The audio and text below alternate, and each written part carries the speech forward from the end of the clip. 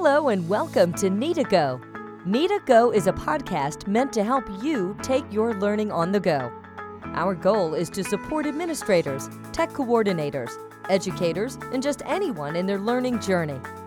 So whether you are at home, work, the gym, or on your commute, we are glad you're joining us. Now for the latest episode of Need2Go. Hello, and welcome to another episode of Need2Go. I'm your host, Heather Callahan, and I'm super excited to have Stephanie Donnell joining us today.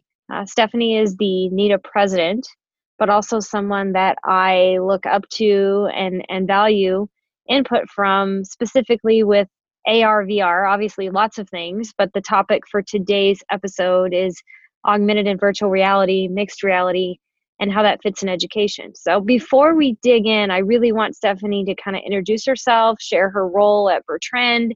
Obviously, she is the NEDA president, but she can kind of get you excited about those types of things, and then we'll dig into our topic for today. Okay. Well, hi, everyone. I am the school librarian and tech integration specialist. This is my 6th year in this position. I am also in charge of the one-to-one iPads. We are one-to-one K-12.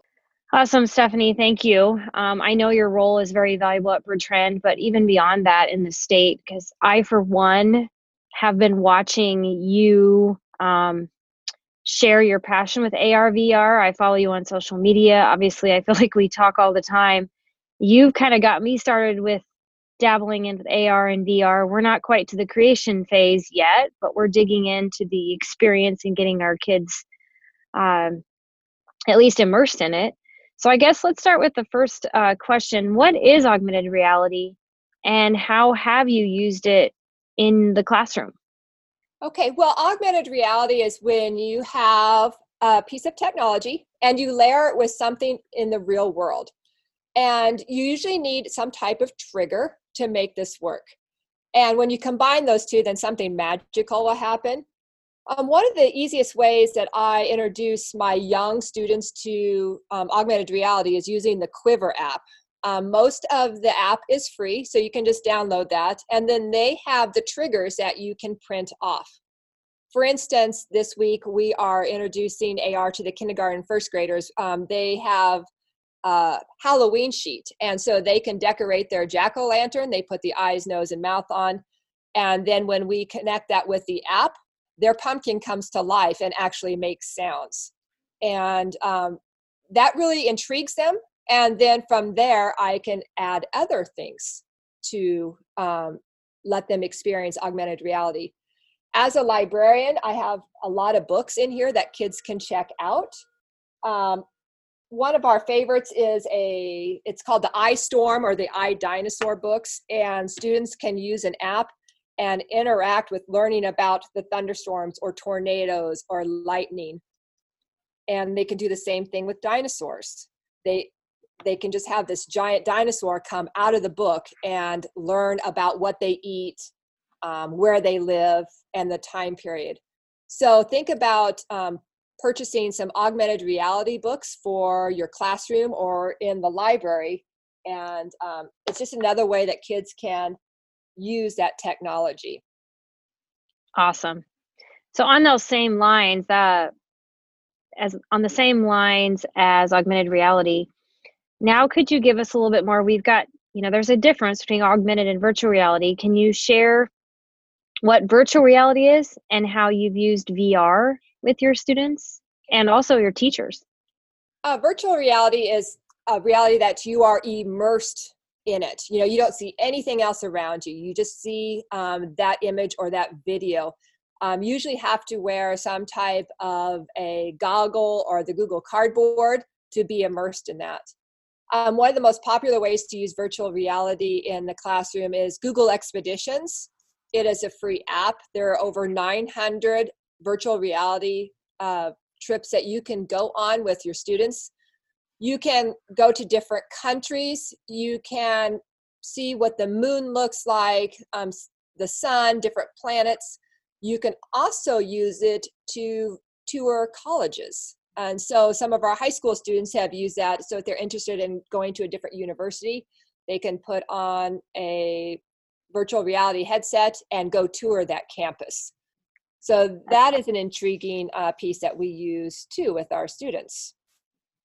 And Awesome. our teachers are using it to take them on to integrate anything that they do in their classroom. For instance, our high school teacher is using it to go actually experience the national parks. That was in his curriculum, but he brought it to life by adding the virtual reality and having students actually see it, because some of them may actually not be able to go there in person. Absolutely. I think that's key when you talk about those virtual reality experiences, whether it's in Google Expeditions or some of the other opportunities you can create in that with those virtual reality kits. Yes. Along those same lines, I'm sure our listeners are like, wow, that's super awesome. But how would I get my hands on those tools to create those opportunities? Maybe they have Chromebooks or they don't have enough iPads. And, when you talk about immersing them, that includes a device with a viewer. Also, that comes with a price tag. So I know I've learned a lot from you as far as funding and what are some ideas as far as exploring options. Would you be able to share with our listeners some tips and tricks on how you would guide them to funding this type of technology so they could offer these experiences as well? Yes, I just felt really strongly that this is the future of learning using AR and VR. And so the only way I could do that was to write grants. I did not have a big enough budget in my library to do that. And so I searched out grant opportunities. I found some that were offered in my town and also the county. Always go to your county foundations. There's a listing, and there's actually quite a few that want to help with any technology initiatives. And I've been really successful in finding some of those. I've also searched out using Donors Choose is a great option for people because there are a lot of local or companies from around the world that want to help fund your project. So I would consider doing a Donors Choose. NEDA has a couple of opportunities for you. If you go to the nedasite.org and click on contest, you can apply for classroom grants. And I highly recommend you do that. When I was in Holdridge, I actually won one there. And so we had brought some iPads into our district by the NEDA grant. Very good tips. There's one more too, because if you ever click on the NEDA email with the Big Deal Media e-newsletter that comes out, there's a whole section on grants in there. And one of those might apply to your project or to your school. Awesome. I know I've gained a lot of tips from you. I went right to, we're just kind of beginning. I know Stephanie and I have had these conversations, and in our district, we're just starting the virtual reality opportunities, are starting to offer those now that we have received some grant funding to purchase 30 devices and 30 viewers. So I look forward to learning more from you, Stephanie, and gaining some more perspective on that now that we've been able to secure some funding for ours too. And I would definitely second those opportunities locally and in your community, and then especially the NEDA ones. And those are great opportunities to share with your state and share with the NEDA members as well. So before we end here, Stephanie, I would love to have you share any last minute tips or tricks or ideas. Specifically, like, how do you stay up to date with all the AR and VR too? You have tips and tricks, but just like any technology, staying up to date is so difficult. But what would you suggest to the viewers? It is changing every single day. And so I would recommend following Jamie Donnelly. I also want to announce that Jamie will be at our NEDA conference in the spring. She is the AR VR guru, and she has some exciting sessions that she will share how to use AR VR and create. And so I recommend following Jamie Donnelly on any of the social media channels. She also has a website, arvrandedu.com, I believe. And on there, she has her blog and lots of up-to-date information. I also recommend just following the hashtags AR, the hashtag VR, and you will see how others are using or creating that type of content. And that's what I do. I just troll around on Twitter and learn from others. Yep. Awesome. That's great. Great suggestion.